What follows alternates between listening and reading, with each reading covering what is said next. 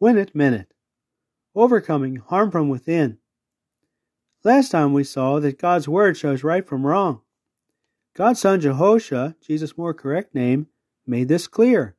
For example, he said in Matthew 15, "Whatever comes out of the mouth comes from the heart, and those things defile a man." For example, out of the heart come wayward reasonings, murders, adulteries, fornication, thefts, false testimonies, reproaches of God. These things defile a man. Anyone considering seriously doing any of these to fulfill a desire is given to wrong thinking. Swift attention is needed, as trust in God may be sorely lacking. According to Romans, faith follows the thing heard. Thankful trust in God for His gifts and His regular instructions can reach the heart and transform lives. Let's review recent lessons next time. Reference 2.303.